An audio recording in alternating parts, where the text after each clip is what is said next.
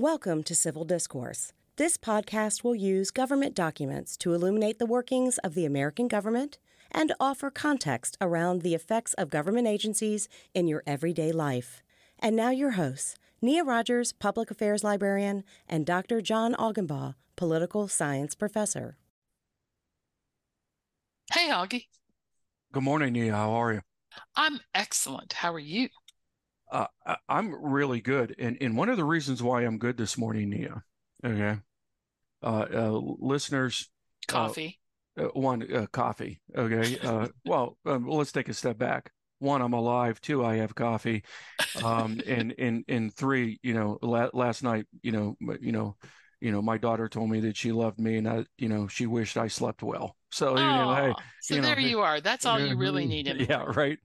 But I'm particularly good this morning, Nia, because we once again are going to give you an opportunity to play one of your favorite roles, and that is you get to be a unicorn. And what I'm talking about here, listeners, is today's episode is going to be about a job search that is going on in the federal government for a position that, if I dare say, most Americans probably don't know exists, okay? But if Nia had a chance, I have a feeling this would be yet another federal government job that she would love to have. I'd paint all the doors red. And the job that I'm talking about, okay? And we're not making this up. This is a real job. There is a job advertisement for it. It's a currently open job. And even when you hear this recording, we're recording this a little earlier than you'll hear it. But even by then, it won't be filled, I bet. No, if I had to venture a guess, we will be well into 2024 before this position gets filled on a permanent basis. That's what I think, too. And what we're talking about is the architect of the Capitol, okay, which is an actual position with an agency underneath it, okay? And Nia, why is the position opened? Because as far as I can tell, nobody seems to be able to do that job without vast amounts of corruption. Okay, wait, we should start off by saying there have been, since the beginning of the United States, 12 architects of the Capitol. And the first guy was hired by President Washington. Yeah, the dude's name was William Thornton. Okay, again, I just like that last name. I like that hard T sound, right? And isn't he the one who, he designed the Capitol, right? He designed the U.S. Capitol. Yes, he did. Yes, okay. He designed the U.S. Capitol. And President Washington said, "You ought to be the architect of the Capitol." And he went, "Aight." And he was the architect of the Capitol. I'm sure it was more formal than that. But, Washington went to Congress, okay? President Washington went to Congress, okay? Congress authorized the position, funded the position, but there's only been 12 in the history of the United States. In 230 years. Okay? In most of these folks, and I think they've been all male, right? They've been all, now almost all dead white guys, but they've been white guys of a certain age. Most of them have not been young. Oh, no. They have been sort of older in their careers. A couple of them were young-ish in the sense that they were in their 50s or 60s. But this is not a position where you hire a 22-year-old out of architecture school. Even as awesome as they are, right? Yes. Frank Lloyd Wright, MP Way. I am Pay. Yeah. Sorry, any of those really awesome architects still would have wanted to be aged a little before. And they serve a really long period of time. They all do 8 or 10. Only a couple of them have done short stints, including the last one, which we will get to in a little bit. But a lot of them go over presidents, they're 10 years, 15 years. So they're serving multiple presidents. And for most of our country's history, it was an unknown, uncontroversial position. Right. Okay. Right. Even though it has awesome and extremely difficult responsibilities. So, listeners, I'm just going to give you a short list of some of the things that the U.S. Architect's Office is responsible for. First of all, it is to maintain more than 200 acres of grounds, okay, and 18.4 million square feet of buildings of the federal government. So we're talking about the Congress, okay? You're talking about the White House grounds. You're talking about the Supreme Court building, okay? The Library of Congress, which yes. just speaks to my heart because there's a whole bunch of those buildings and they are complicated to run. Oh, yeah. Anybody who's ever run a library will tell you just humidity is the most dangerous thing in the world, let alone everything else, fire and all that other stuff. Storing, painting, et cetera, et cetera. You got all that. And by the way, listeners, this is, maybe a future podcast episode where Nia and I do our favorite U.S. government buildings. Okay, because as many of you can probably imagine, okay, for me, the temple, the shrine is the U.S. Supreme Court. But a very close second for me is the Library of Congress. Because it's beautiful. Oh, not only is it beautiful, okay, but it holds all our knowledge. Like, I mean, yeah, I mean, it has books and books and books and books and books. But anyways, right. I digress.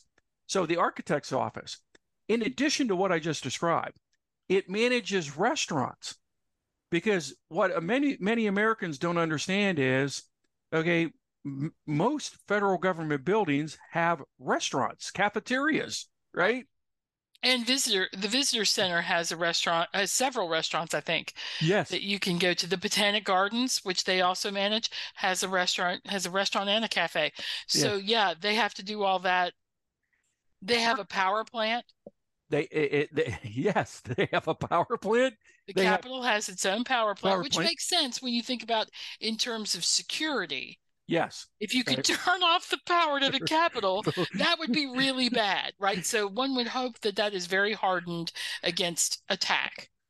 Or to think about this, okay, the city council for the District of Columbia, okay, gets upset because Congress slashed its budget, so it could say rolling brownouts. Rolling brownouts. We'll put the screws to you, members of Congress. The architect's office also manages parking garages, right?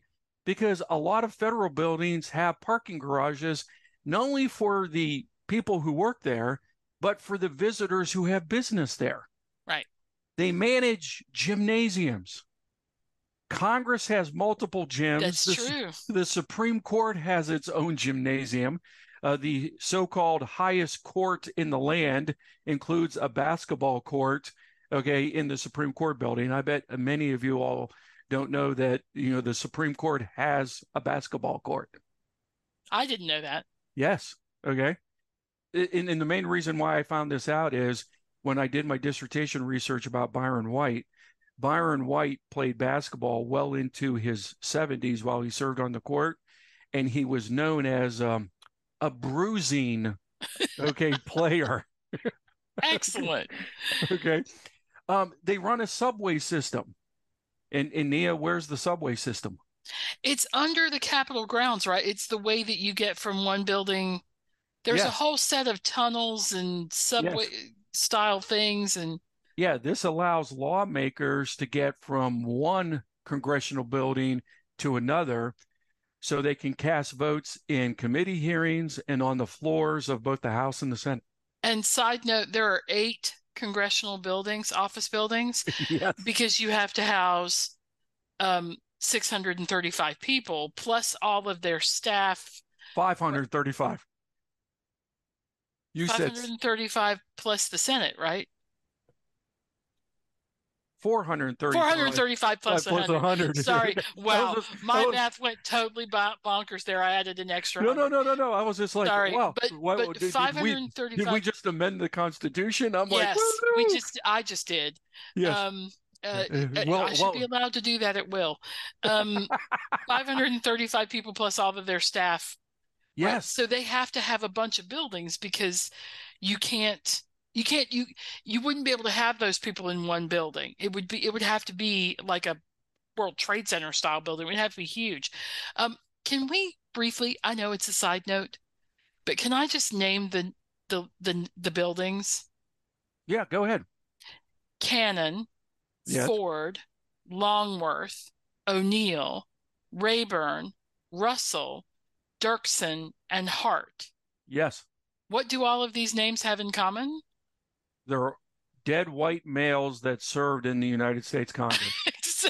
Exactly. Yes. Right. Yes. Which is that's who you name buildings after, apparently. Okay. When you Yeah. serve in Congress, if you serve in Congress in There either is no long woman. enough There's or no woman and there's no person of color. Yes. yeah, Okay. maybe eventually we'll get a well, anyway. Well, And I mean, it but would. you're talking about a huge campus. If you're talking about um a total of like 200 acres of land plus the acres that are under the buildings, so 400 or 500 acres of land. That's a lot Yes. of acreage. That's a lot of management that's just day to day. How many employees do they have?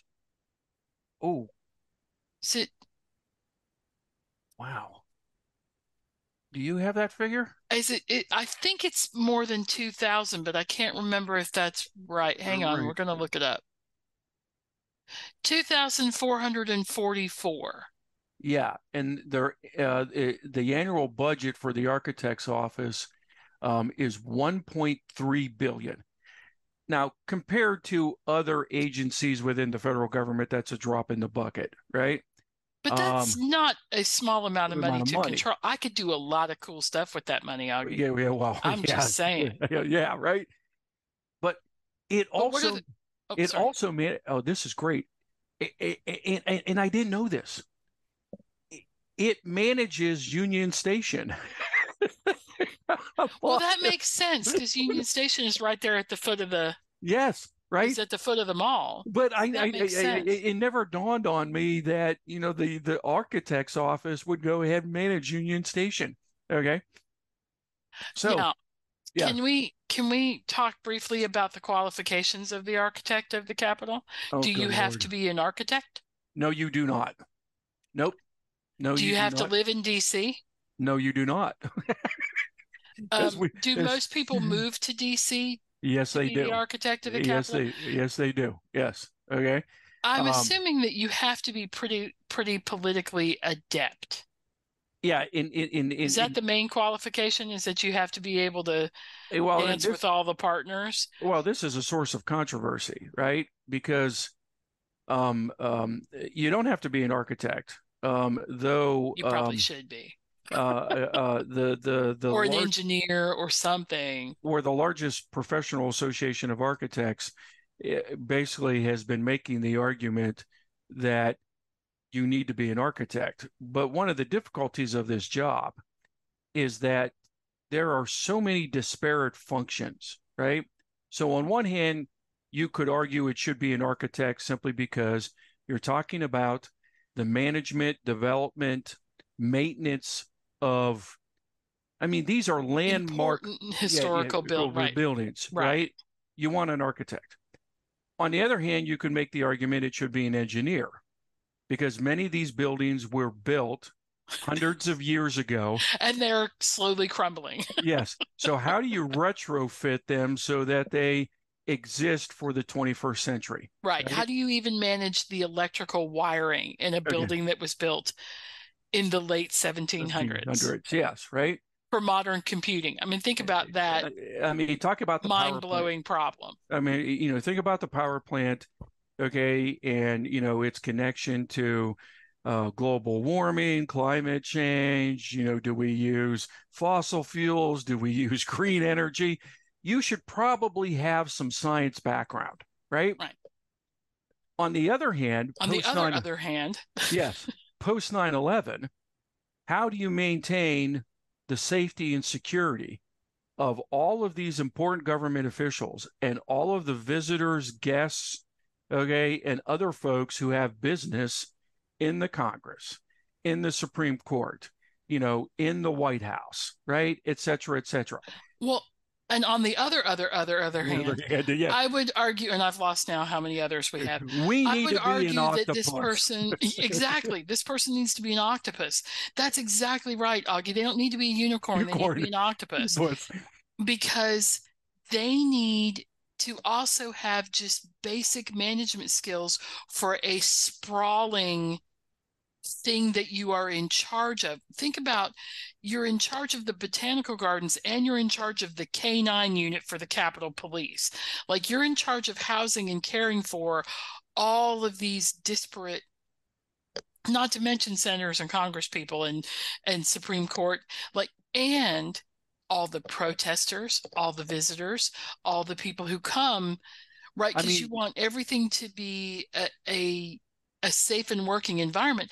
That just needs a basic person who can do administrative management. Like, if not an octopus, okay, a world-class juggler. yes, with chainsaws. Yeah, not just juggling like balls, because anybody could do that, but like juggling live chainsaws or fiery torches or whatever.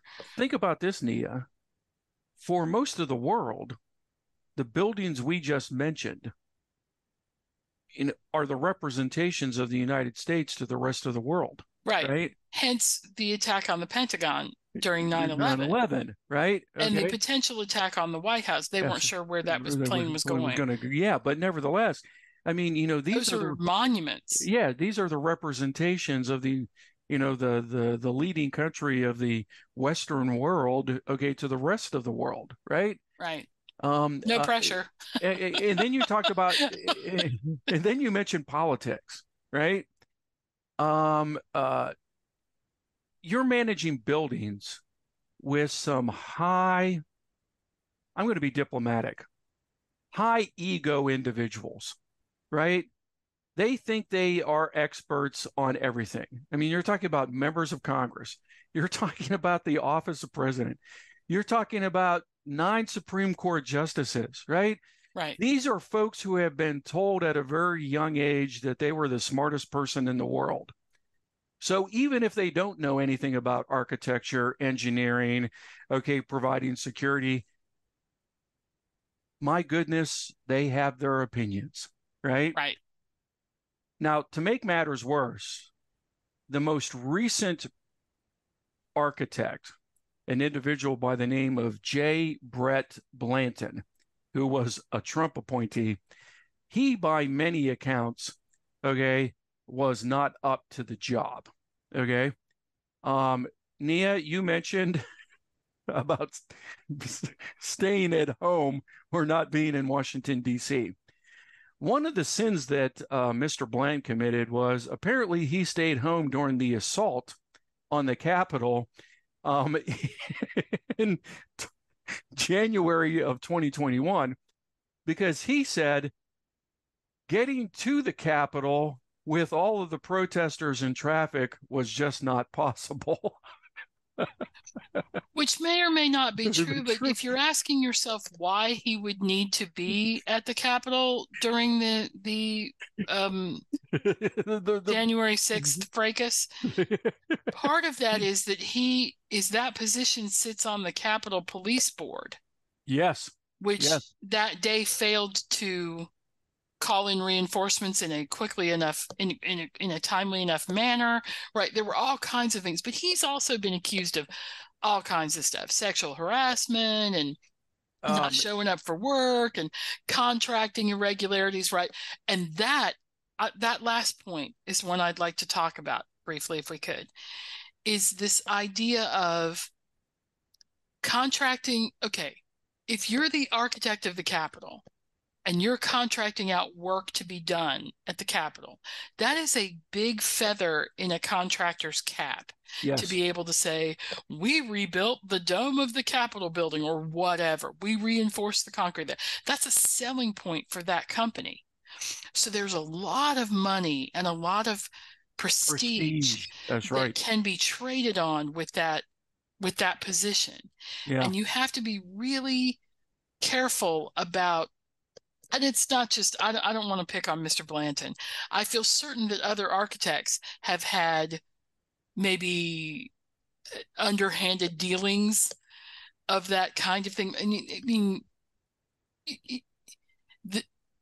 but also the scrutiny of this position is so much more than it would be in a regular architectural firm. But I will tell you that regular architects have their favorite contractors. And when architect is hired by the state to build a building, they lean towards certain people because they know their work. They know they're dependable. They know they'll get the job done, right? Yes. So they kind of push contracts in some people's direction, I think, because they know they're going to get the work they want. Yes. That's a really hard thing to avoid. That's a difficult balancing because you want the contracting to be open and transparent, and for little firms to have a chance at getting one. Yeah, little firms, new firms, minority-owned firms. that are run by individuals who previously didn't have access to government contracts. Right. On the other hand, if you're somebody who's picking, a multi-million-dollar contract, for a monument of the United States that's going to be closely scrutinized by, for instance, let's say the Capitol, Congress, 535 members of a hyper-partisan, polarized body, right? Okay. Right. There's no winning there. Yeah. There's a reason this job has been empty. for a while. And here's the other thing. Well, it's not actually empty because technically we have an acting. Yeah, we have an interim architect, and what's her name? And she's an engineer. I think she's the engineer. I think because the architect of the Capitol and the engineer of the Capitol are two different people. Yeah, Cherie Rexroth, who, by the way, is a licensed architect, but had been the agency's chief engineer. Okay. Is the acting architect of the Capitol. Okay. But I mean, here's another point.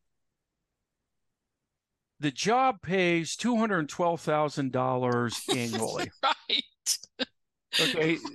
We're not trying to be ugly, me and Aughie, but okay. Nia and I both read an article in the New York Times about this job vacancy. And there's a quote in the article. Similar private sector jobs command more than twice that. Right. And again. And you've got problem after problem, and you've got pressure after pressure. You've got all this stuff you got to be done. It's got to be done within the budgeting process of the United States, which is fully dramatic. Yes. And it's got to be done within the way the contracting is done in the United States. I don't think 212,000 is enough. No, I'll be honest. I don't. And I know some of our listeners are like, man, I would love to have a job that pays 212,000. Okay. Yeah, me too. Yeah, me too. But with what we just described, okay, that's not enough. I'm telling you right now, Nia, if they offered me 3/4 to a full $1 million a year, I would still have to take a weekend as to and decide whether or not I would want that job. Right. Right. Okay. Right. I mean, because just the stress level on this job is really high. Yeah. I mean, my family doctor would more than likely, not recommend I take it simply because he would like to see me stay alive for longer than the tenure of being in this job. Right. Okay. Well, and think too about the nitpicky BS. Notice I did not curse. BS that you have to put up with in terms of, okay. So let's back up.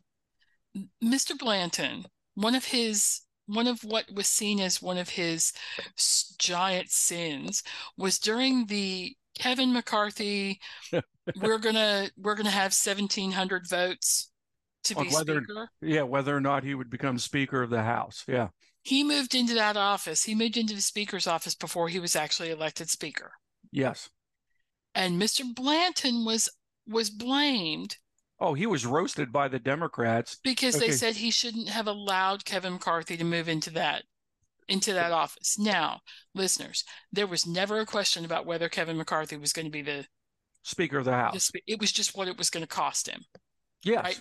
The votes cost him all kinds of things. That's why they kept having votes. But there was no question that it was going to be anybody else.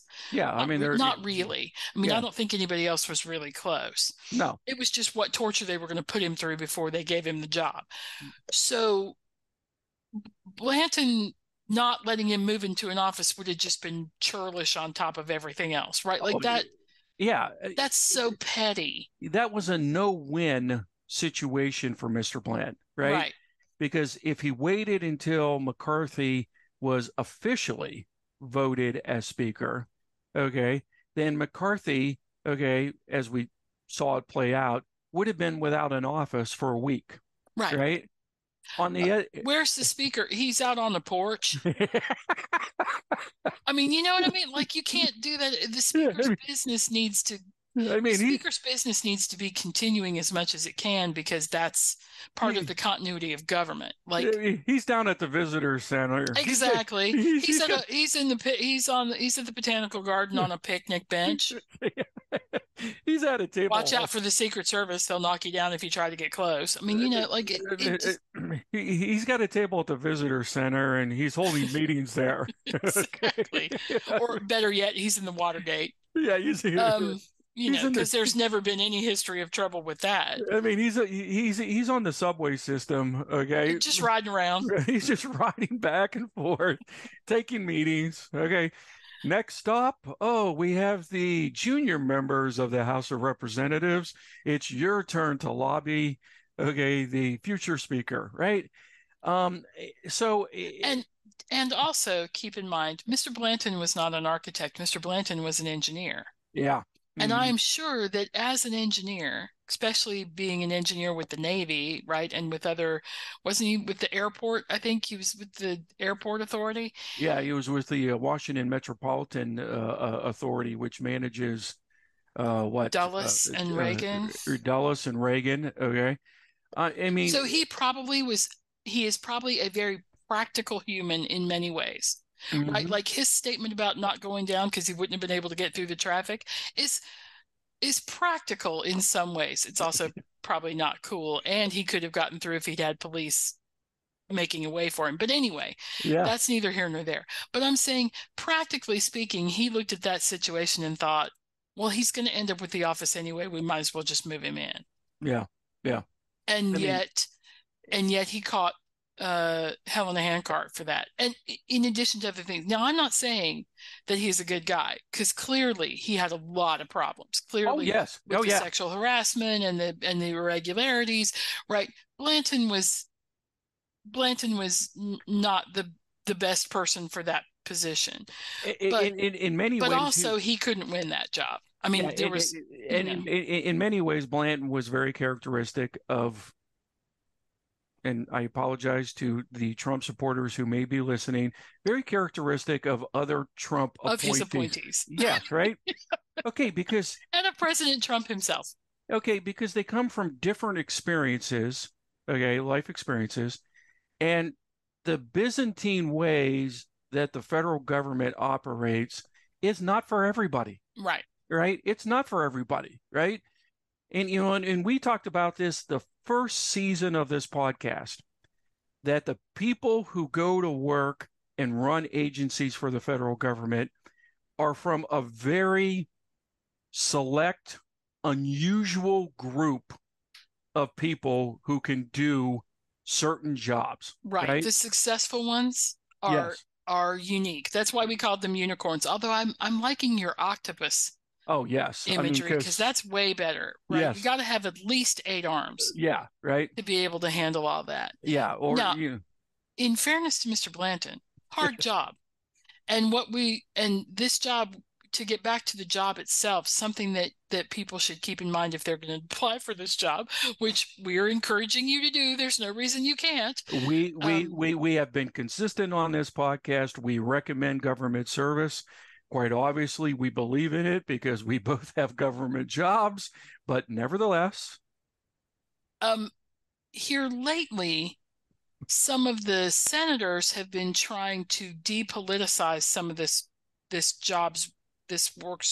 work that this job does. Yes. Right. They've been trying to take some of the politics out of it. Yes. So isn't that what they're trying to do, is to try to sort of say we're not going to have about how the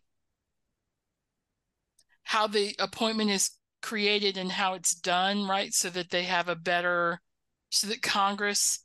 Yeah. So what we have right now is a proposal, and it's co-sponsored by a Republican representative from Wisconsin, Brian Stell, and a Democratic senator from Minnesota, Amy Klobuchar, that would make the architect of the Capitol position an employee of Congress. Okay. Because right now it reports to the president. It's President. part of the executive. And the interesting thing here is, from what I've read, the Biden administration is not opposing this proposal. Okay.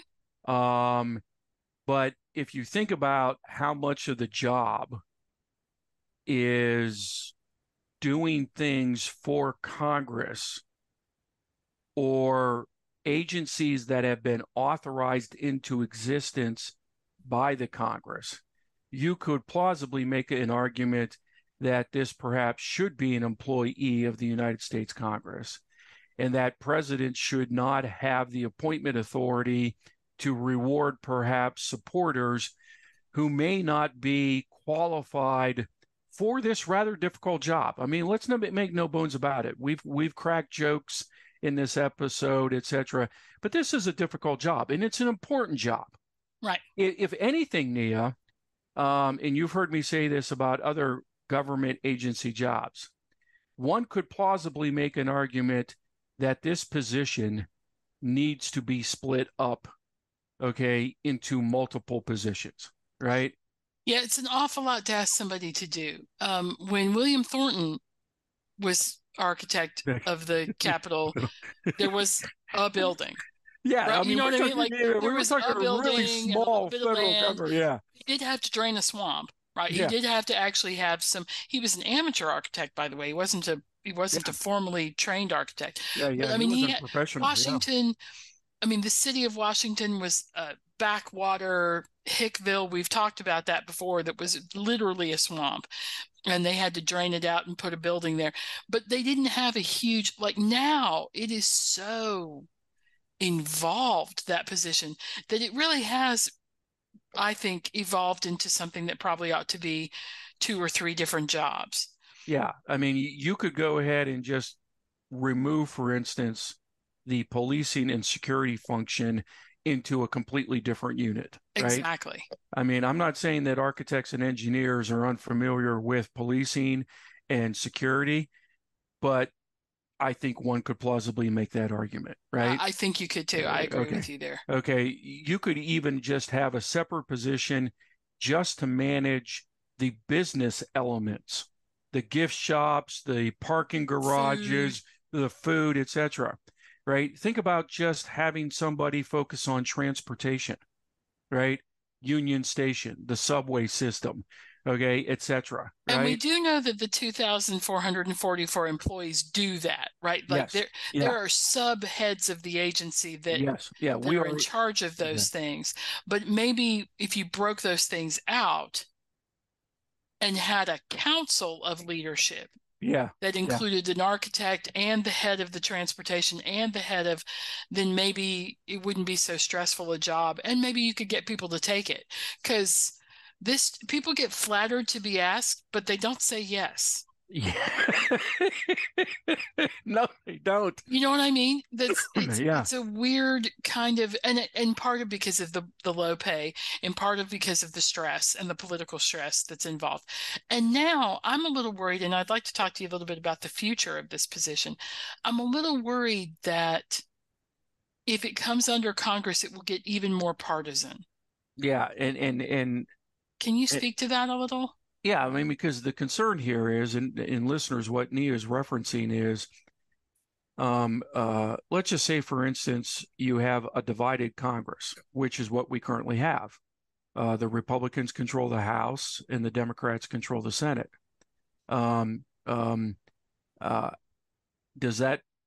do those divisions play out in a position controlled by Congress? Could they ever get to an agreement on who should be the architect, right? Right. I mean, if we have the struggle that we have with Supreme Court nominees, are we going to have that same struggle? Or think about this. Think about how power has quickly shifted back and forth between the parties in both houses of Congress. Okay. So we have an architect picked by a Democratic controlled Congress. But then we have midterm or presidential year elections, and the Republicans regain control of the Congress. Do they go ahead and terminate an architect simply because that architect was picked by the Democrats, or vice versa? Right? Right. I mean, it's a real consideration. I mean, do we want that kind of turnover in a position that has that much responsibility? That is exactly what I was. That is an excellent way to put what I was worried about, because I was vaguely worried, and that's exactly it, is turnover. Yeah. Do we really, people who've served in this job 15, 20 years, 10, 15, 20 years, you need that kind of continuity, because these building projects, hey, Aughie, when's the last time you built a Capitol dome? I'm betting it took more than 6 months, right? You know how bathroom renovations go, right? That's been a 2-year ongoing saga in your life, and will be another 2 years before it's finished. Yes.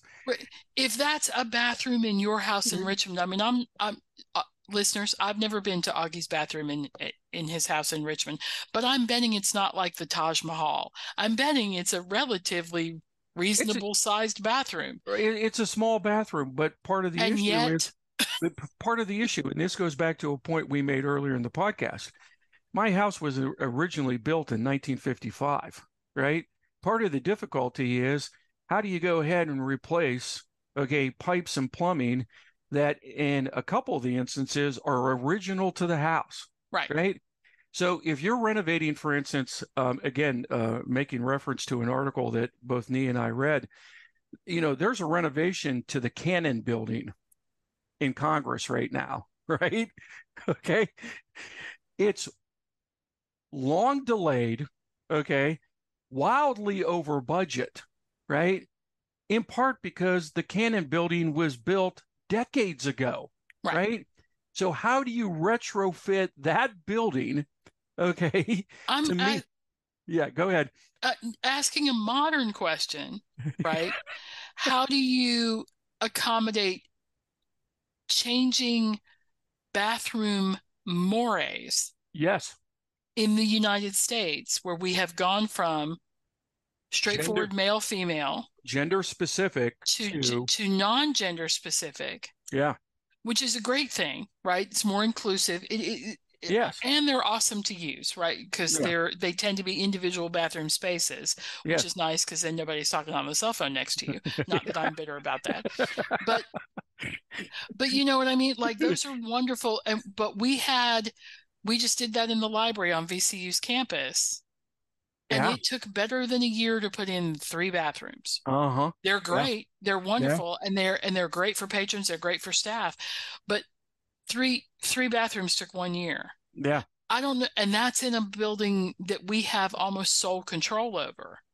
Yeah. But I mean, if you think about what about a building that's considered a historical preservational monumental thing?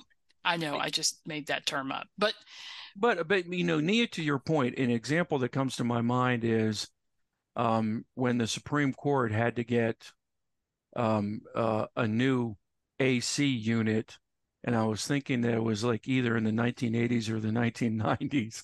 Okay.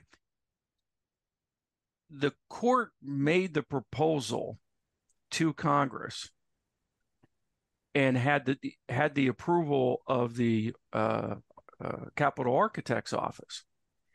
But it took multiple years for Congress to consider it. Okay. Then you had to have the bidding process, right? Which has to be open for a certain length of time for the federal government, depending on the amount of the contract. Okay. And because these would have been big. This was huge. And mind you, listeners, the Supreme Court building itself was built in 1935.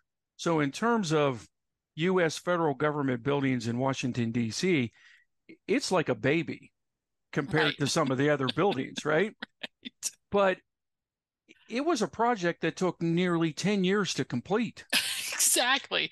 And if your turnover is every 2 years at an election, Oh my God. Oh, there's not enough continuity. no. I Right. mean, What we want with this architect's position, it really is 15 years. You want somebody to start a project and be able to see it through, or yes. at least be able to see it through multiple stages of the project so that it can be handed off in a reasonable. If you had to hand off a project like that every 2 years, it would take an additional 10 years plus the 10 years that already it took Yeah. to I get mean, it just done. get it done. I mean, because, Because somebody's got to come up to speed.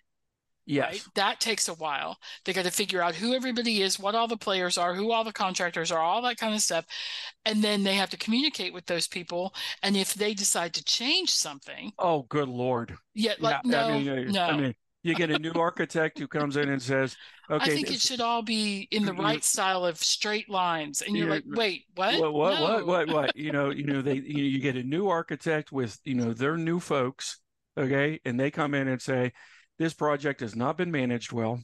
Okay, we're going to redo the deadlines. We're going to start from scratch. Right. Okay. Okay. And now you got members of the Congress, you got, folks at Union Station or, the Botanical Gardens, and they're going, Are huh? you kidding? What? Okay. Are you kidding? Right. Okay. All we want to do is put a pipe in right over here. Yeah, No, right. no, no, no, no. We have to revisit the entire. And here's the other thing, and this is not for nothing. I don't think it is. Think about how many Americans' impressions of their federal government is affected by going to these buildings, Oh, right? please. Okay, The first time I stood at the Supreme Court, it felt like a cathedral. sure. And I've never been actually in the building. I've only because it was closed when I was there, but it's so big And so white. and so I mean, imposing, right? Like yeah, it says to you, I am the law.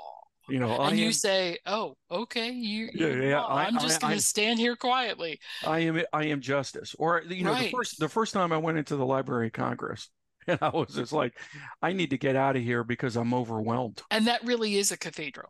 That Yeah, really is I'm overwhelmed. Notre Dame in some ways to me.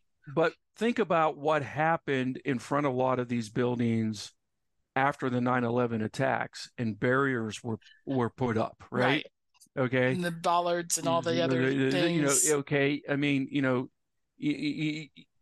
all of a sudden you had all of these visitors, okay, who are like, I don't have access to my government buildings, right? I have traveled with my family. I've come on, class field trips, okay, and we want this experience, Right. okay, Oh, but when I was a kid living in North Carolina, I was like, okay, kids, troop onto the bus. We're going to DC. And you'd get up and go really early in the morning and you'd yeah, go to the Smithsonian or you'd go to but you'd walk the mall, yeah, which this architect is it's responsible for. Yeah, yeah. So I mean, this is So a we're real encouraging you to apply for the job, but we are encouraging you to do it with a grain of salt. Keep in mind that it is a difficult job, that it is highly politicized, eyes wide open, eyes wide open. open, right? Okay. This isn't a Stanley Kubrick movie. Eyes, Eyes wide shut. Yeah, right. Okay. These are eyes wide open. Wide open, right? But thanks, Nia. This was an episode that I pitched to Nia because I saw this article, and one of my former students used to work in this office, and I've just been fascinated by this office, right? Until my student went to work there, I was unaware that this office existed.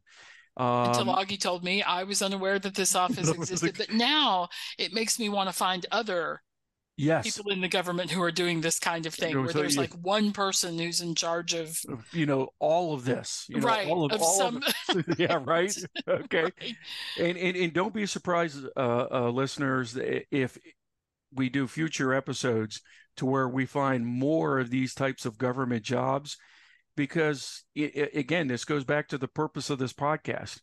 We want to expose you to government documents, government processes, or in this case, government jobs, and the important work that they do and how difficult they are, right? I mean, it's just truly phenomenal to me, the responsibility that this particular office has. Okay. Well, and this person gets called before Congress, and the Congress people ask them questions that they think if you had taken one basic architecture class, you would know the answer to that question. Yeah, right. You know what I mean? The same way they do the tech industry, where they're like, now, if I log into this, is it going to log me in? And you're like, you just used the words that answered your question. But yeah, right. I'm sure that they get some of that too, where they're called to answer questions. Yes. By people who have no subject expertise, and they have to break it down at the very basic level. Yeah, it's the kind of thing you need to think about the sandstone that these buildings were originally built with, and what they do in terms of years deterioration and blah blah blah blah. Like they have to explain all that. The exterior of buildings, okay, the paint, the walls inside, okay, the we can't plumbing, even talk about lead, okay, the technology, right? Okay, and if it collapses, the death toll, yes, in certain buildings would be horrific. Yeah, I mean, if the dome came down, I mean, there are hundreds of thousands of people going in and out of the building all the time. How many would be hurt? Thousands would be hurt. Or Nia, drawing upon both yours and my emergency management background, think about if there was some sort of natural disaster or terrorist attack of Union Station. Right. Oh, we can't even. I mean, at 9 o'clock in the morning. Yeah, 9 o'clock in the morning. That would be horrific. Okay, during a work day. Right. Okay, a typical work day, work week. Tuesday, which is what 9/11 was. Yeah, right. I mean, just think about that. I mean, we in 9/11 we were, and I won't say lucky because that's not the right word, but we were fortunate that the building's falling was timed the way it was, because if it had been an hour later, it would have been, the death toll would have been 50,000 instead of 4,000. 4,000 is still awful. Yes, but awful. Nevertheless, But, okay. So that's another thing that has to weigh on your mind. So we sound like we're not selling this job, and that's not what we mean to do. We just mean exactly what Aughie said. Apply, but go in with your eyes wide open that you'll need to be an octopus. Yeah. So if you're an octopus looking for a job, here you go. we have the ideal position for you. Okay. Yep. All right. Thanks, Nia. Thanks, Aughie.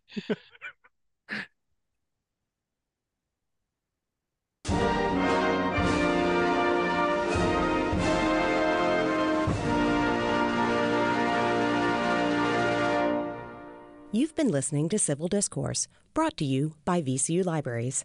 Opinions expressed are solely the speaker's own and do not reflect the views or opinions of VCU or VCU Libraries. Special thanks to the Workshop for Technical Assistance. Music by Isaac Hobson. Find more information at guides.library.vcu.edu/discourse.